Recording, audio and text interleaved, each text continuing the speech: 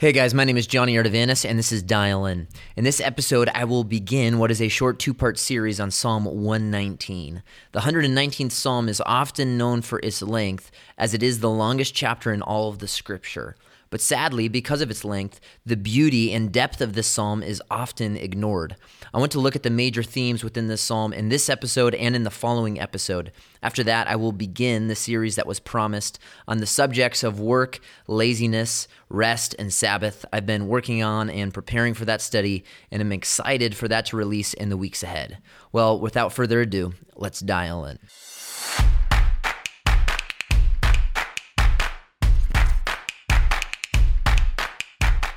We live in a world where the Bible is increasingly marginalized and shoved into the corners of society, not just amongst those who oppose Christ, but in many contemporary churches, many so-called Christian universities, many Christian companies. They want to do away with the Bible, or at least the parts they don't like, or the areas that aren't easy to swallow. Many attempt to distort and diminish the power and sufficiency of God's word in your life and in my life. I want to draw our attention and focus our hearts upon the truth of Scripture in hopes that you are resolute in your commitment and diligent with your time to prioritize God's precious word. This 119th Psalm is easily the longest chapter in the Bible, but the length of this psalm is equal to its profound depth of meaning. In this two-part series, I want to look at the 22 stanzas within this psalm, and in doing so, detail 22 profound tragedies that come from neglecting God's word in your life. Contrastly, there is within the psalm 22 tremendous blessings, 22 great and wonderful promises that's made to those who, like this psalm's author, commit their life to the word of God. I want to give you an introduction to this long and voluminous psalm before we begin. As mentioned, the unmistakable theme within the psalm is the word of God. Out of the 176 verses, 175 of them speak specifically to the ministry of the word of God in your life. The emphasis of those verses is not necessarily on the inspiration of Scripture, nor the infallibility of the word of God. The focus is on the power, the sufficiency of God's holy word. The sufficiency of the Bible means that Scripture teaches us how to live for God. It equips us how to serve God and elevates our hearts and informs our minds to trust and know God. In Psalm 119, we find an expansion of the first three verses of Psalm 1. The first psalm is intentionally placed at the beginning of the book of Psalms because of its message. It stands as an introduction to the Psalms, the doorway into the Psalms, and tells us from the very beginning how you and I can live a life of blessing. Psalm 1 details the reality that the blessed man is the man who meditates on the law of the Lord day and night. In verse 2, it's going to say the same thing in Psalm 1. There's this blessing attached to the man who devotes his life to the Scripture. Psalm 119 is a doubling down of the first psalm. Psalm 119 becomes a much larger exposition of that which was given in precise exposition at the beginning. In similar fashion to how the 119th Psalm compounds on the teaching of the first psalm, it also has much similarity with the 19th Psalm.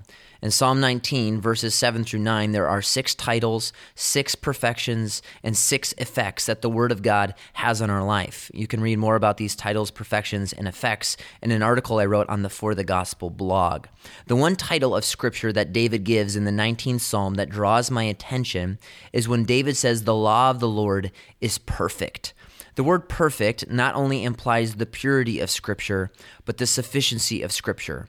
When the psalmist says that the law of the Lord is perfect, he means that it lacks nothing. There is nothing you need to live your Christian life that you cannot find in your Bible.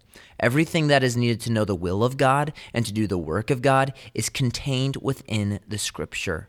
Do you believe that? The sufficiency of Scripture doesn't mean that the Bible is going to tell you who to marry exactly, but what kind of girl you should marry. The Bible doesn't tell you where you should live, but it gives you principles to live discerningly and wisely. Everything necessary and everything God requires of us in Scripture is in Scripture, and because Scripture is perfect, we are forbidden to take away from or add to it. We don't need new dreams, new prophecies, or new traditions. God's word is perfect, meaning that when the Bible speaks, God speaks. A couple of notes on the structure of this psalm before we jump in to the tragedies of neglecting this book. There is nothing haphazard about the constitution of this 119th Psalm. There is extreme intentionality, precision, and symmetry. In this psalm, there are 22 stanzas of 8 verses, totaling 176 verses. This psalm is perfectly ordered and arranged. For each and every single verse, there are 2 lines, an A line and then a B line. No verse in the entire psalm contains either 1 line or 3 lines. Every verse contains 2. Furthermore, all 8 verses of the first stanza begin with Aleph, the first letter of the Hebrew alphabet. All 8 verses of the second stanza begin with Bet, the second letter of the Hebrew alphabet. This type of structure and symmetry continues all the way through the 22nd stanza, with every verse in that 22nd stanza beginning with the 22nd letter of the Hebrew alphabet. There is an amazing order, an amazing design and structure of this psalm, and the message within that structure is saying something to you. If you devote your life to this book, there will be balance, order, structure, peace, and symmetry to your life. In this psalm, there are 14 titles for the Word of God. And with this, we are to deduce that the Bible is so perfect and so complete that no one title entirely encapsulates the whole of the entirety of Scripture. In the first stanza alone, verses 1 through 8, every verse contains a reference to the Word of God. And in those 8 verses, there are 7 titles for the Word of God, and only 5 and 8, verses 5 and 8, have overlap. The psalmist, throughout Psalm 119, is going to refer to the Bible as the law. This means that the Bible is authoritative. The Bible doesn't give us suggestions to consider, but laws to follow. The word law is mentioned 25 times in this psalm. The author will also refer to the Word of God as the testimonies of God, the witness of who God is. Now, when someone gives their testimony, they speak out of their heart and out of their mind and share their experience. This is what the Bible is for God himself. It is the testimony concerning who he is. And the psalmist will refer to the Word of God as the testimonies of God 23 times in the psalm.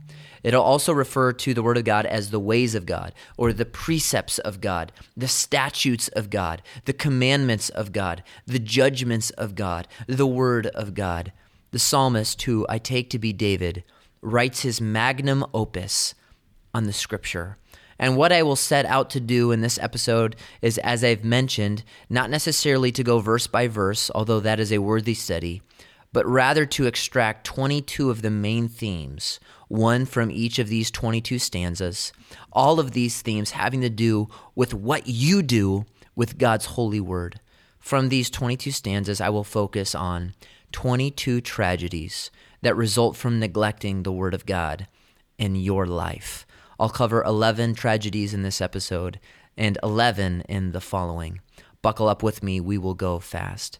Section number 1, or stanza number 1, if I neglect the Word of God, I forfeit blessing in my life. Psalm 119 verse 1 says, how blessed are those whose way is blameless, who walk in the law of the Lord. How blessed are those who observe his testimonies, who seek him with all of their heart. The blessed ones, the happy ones, are not those with full bank accounts or academic or athletic achievements. The happy ones are those whose life is saturated with the Word of God. The Bible says happy, cheerful, delighted, rejoicing are those whose heart roots sink deeply into the soil of God's Word. So blessed, he will say it again in verse 2, how blessed. Blessedness is ascribed to those who treasure up the testimonies of God. And in their searching of the Scripture, there comes an understanding. And in their understanding, a love. And in their love for Scripture and the God who wrote it, there comes an obedience to the Scripture. This produces a life marked by the blessing of God. From the outset, the psalmist wants to ask you a question, whether you're at home or in the car or in your bedroom. Do you want to live a life of blessing? Well, then devote your life to the Scripture and write this on the tablet of your heart. If I neglect God's word, I neglect God's blessing in my life. Stanza number 2, if I neglect the word of God, I forfeit purity. The psalmist asks a question in verses 9 through 11. How can a young man keep his way pure? And then he gives us the answer. By keeping it according to your word. With all of my heart I have sought you. Do not let me wander from your commandments. Verse 11, your word I have treasured in my heart, that I may not sin against you. Has there ever been a more important question? And was there ever a more important time than to ask this question in a man's youth? That question being, how can a young man keep his way pure? The answer is simple: by keeping it according to the Word of God.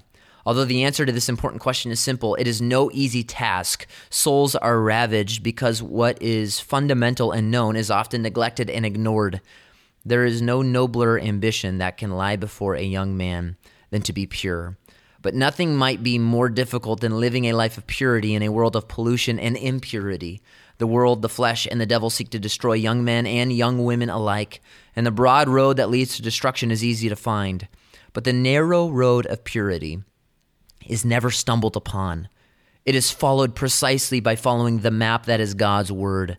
The psalmist testifies to a certain reality. It is not enough to desire purity. It must be sought by pursuing and permeating our minds with the precious truth of Scripture.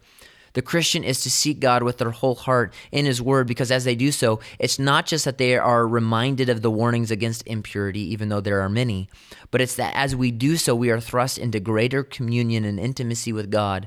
And increased intimacy results in increased hatred of sin and increased love for righteousness.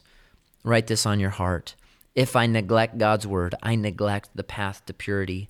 And if God's Word is not my priority, neither is my purity. Stanza number 3. If I neglect the word of God, I forfeit wisdom in my life. Psalm 119, verses 23 and 24, David says, even though princes sit and talk against me, your servant meditates on your statutes. Your testimonies also are my delight. They are my counselors. The word of God gives you wisdom and perspective that men cannot provide. Do you need wisdom in your life? Well, look to the Word of God. Are you praying through a relationship, your future? Well, wisdom awaits you in the Word of God.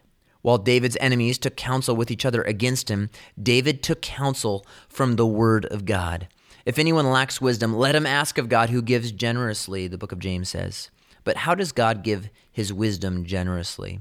Well, because He has provided all we need pertaining to a life of godliness within His Word. Write this on your heart. If I neglect the Word of God, I neglect the wisdom of God in my life. The fourth stanza gives us a fourth tragedy of neglecting the Word of God. If I neglect the Word of God, I forfeit strength from God. The psalmist will say in verses 25, my soul cleaves to the dust. Revive me according to your word. He'll then say in verse 28, my soul weeps because of grief. Strengthen me according to what? Your word. Question for you. Are you downcast? Are you in despair? Well, the word of God will lift you up. David says his soul cleaves to the dust, meaning that he felt like sorrow was a superglued reality to his life. He then will say, my soul weeps, meaning that he melts with heaviness of heart and felt like he was powerless to raise himself from the sorrow that he felt. Have you ever felt this way? This is why the psalmist says in verse 28, strengthen me according to your word. David is saying, I can't lift my soul out of this pit. Only God's word can give me strength. In Psalm 19:7, David will also say that the word of God revives the soul. The word of God offers spiritual electrolytes for your spiritually depleted soul. The word of the Lord is what created us, and it is what sustains us and strengthens us in the midst of life's storms. Write this on your heart. If I neglect the word of God, I neglect the strength that only God can provide. The fifth stanza gives us a fifth tragedy of neglecting this precious book. If I neglect the word of God, I forfeit joy. The psalmist will say in Psalm 119, verse 35, make me walk in the path of your commandments, for I delight in it. Maybe you've been told that there is joy in the Lord. Yes, that is true. But the joy that is found in the Lord is only expressed and experienced by the obedient. The psalmist says, make me walk in the path of your commandments, because this obedience to the word of God stems from an understanding of it in the previous verse. And this understanding of Scripture produces an affection for God and his word. And then the Spirit of God convinces the heart of the beauty of living in obedience. And the joy that comes from that is inevitable. How can you and I have joy regardless of the circumstances? Well, you can rest confidently in the character of the God you call Father. But without God's word, you are a stranger to the character of God, and consequently, you are a stranger to unassailable joy. Write this on your heart. If I neglect the word of God, I neglect the joy that only God can provide. The sixth stanza gives us a sixth theme. If I neglect the word of God, I forfeit an understanding of the love of God. In verse 41 of Psalm 119, David says, "May your loving kindness also come to me, O Lord, your salvation according to your word." We thank God for his love, but often fail to contemplate his love because our lives are often inconsistent in the word of God, which details and declares his love for us. The love of God is a declared reality throughout the scripture. God himself will say in Isaiah 54:10, "Though the mountains be shaken and the hills be removed, yet my unfailing love for you will not be shaken, nor my covenant of peace be removed, says the Lord, who has compassion on you." In John 15, verse 12, Jesus will say, "I have loved you." In John 13:34, Jesus will say, "As I have loved you, love one another." God's love comes to the psalmist through the word of God, because in that word, God declares his love and demonstrates his love through what? Well, the psalmist tells us, your salvation according to your word. Do you ever doubt the love of God, that he truly and deeply loves you? Could I suggest that it might be because you are weak in the word? David prays, "May your love come to me, O God." How? By means of the study of Scripture. Write this on your heart. If I neglect God's word, I forfeit depth in my understanding of God's love for me. The seventh stanza, if I neglect the word of God, I forfeit hope in my life. In verses 49 and 50, David will say, "Remember the word to your servant, in which you have made me hope. This is my comfort in my affliction, that your word has revived me." God never gives hope that is untethered to reality. The hope of the Christian is never disappointed because God never excites false hope and always keeps his promises. The hope offered to us in the scripture is not like the hope of the world. The hope of the world is rooted in wishful thinking. The hope of the Bible is rooted in a God who cannot lie and who keeps his promises to us. Although the Christian hope is different from the hope of the world, your life will be starved of hope if it's not cemented in God's word. Write this on your heart. If I neglect God's word, I neglect the hope his word provides. The eighth stanza gives us a eighth tragedy if we neglect this word. We forfeit the favor of God. In verse 58, David will say, "I sought your favor with all of my heart. Be gracious to me according to your word."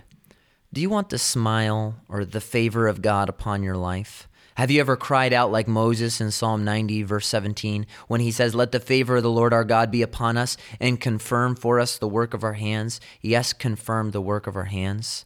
The psalmist is saying, "Oh God, I know that only the endeavors that you bless actually last."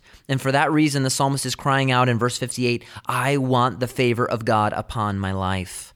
Well, God extends his favor and presence to those who live according to his word. Not favor in the materialistic or monetary sense, but the favor that you and I need most, that being the grace of God. The favor of God is seen as he extends to us his grace and enables us to live according to his truth. This draws our attention to something important. The favor of God upon our life is never earned. It is always a mercy. It's always a work of grace. Write this on your heart. If I neglect God's word, I forfeit the favor of God upon my life. Are you tracking with me?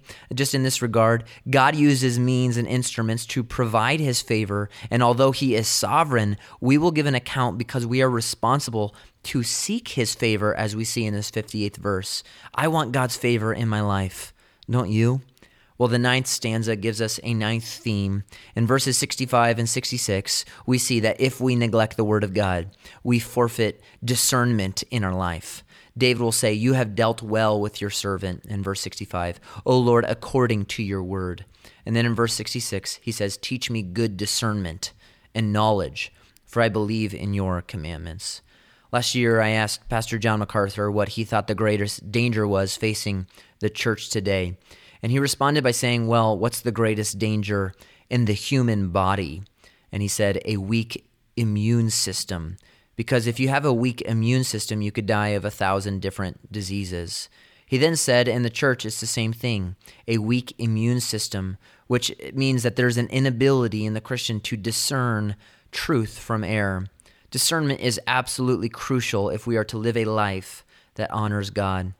And God gives generously his discernment to eager eaters of truth. The wise man or woman recognizes their own ignorance and runs to the Word of God to provide perspective that they do not possess. The Holy Spirit, working through the Word of God, enables us to draw hard lines when necessary and to live balanced when necessary. Write this on your heart: if I neglect the Word of God, I forfeit discernment from God. The 10th stanza gives us a 10th theme. If I neglect the Word of God, I forfeit influence over others. In verses 74 and then again in 79, David will detail this very reality. In verse 74, he says, "May those who fear you see me and be glad, because I wait for your word." In verse 79, he says, "May those who fear you," watch this, "turn to me, even those who know your testimonies." Leadership isn't always thrust upon those who previously had no interest in leading. 1 Timothy 3 says that if anyone aspires to be an elder, it is a what? A noble, fine, and good thing. Do you want to be a leader? Well, David expresses his desire to be a leader, an influence that others may follow. So he prays, "May those who fear you turn to me, God, even those who know your testimonies." David wants to be an influence, not for David's glory and for David's recognition, but for God's glory and God's exaltation. And only those who understand and obey God's word can look around and say, "Hey, everybody, follow me." Paul says this very thing. He says, "Follow me as I follow Christ."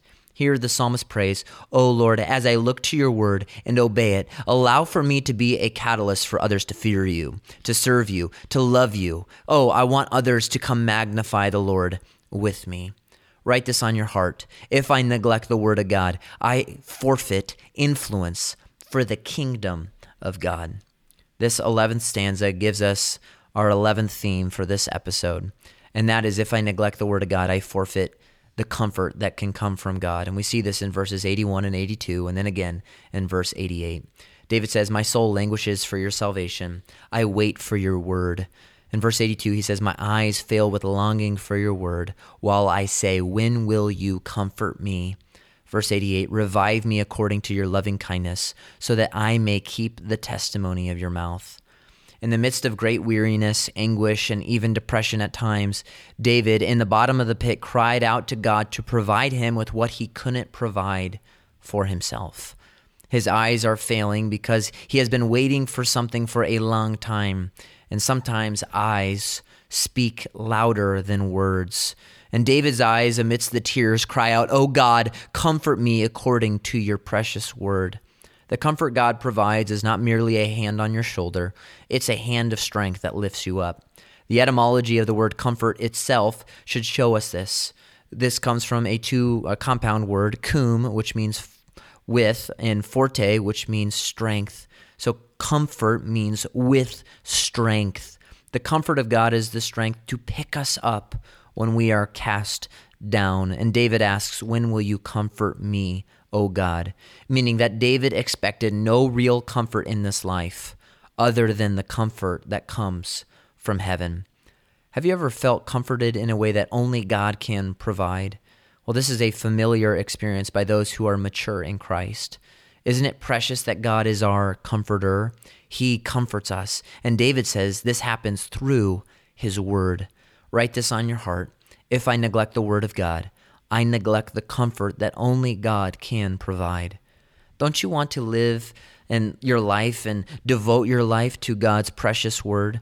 This book alone promises blessing. It promises purity and wisdom, strength, joy, an understanding of God's love, the hand of God's favor, the discernment that comes from God, influence for the kingdom of God, and the comfort that comes from him. We will pick up the rest of these themes in the next 11 stanzas in our next episode. But until then, stay dialed in.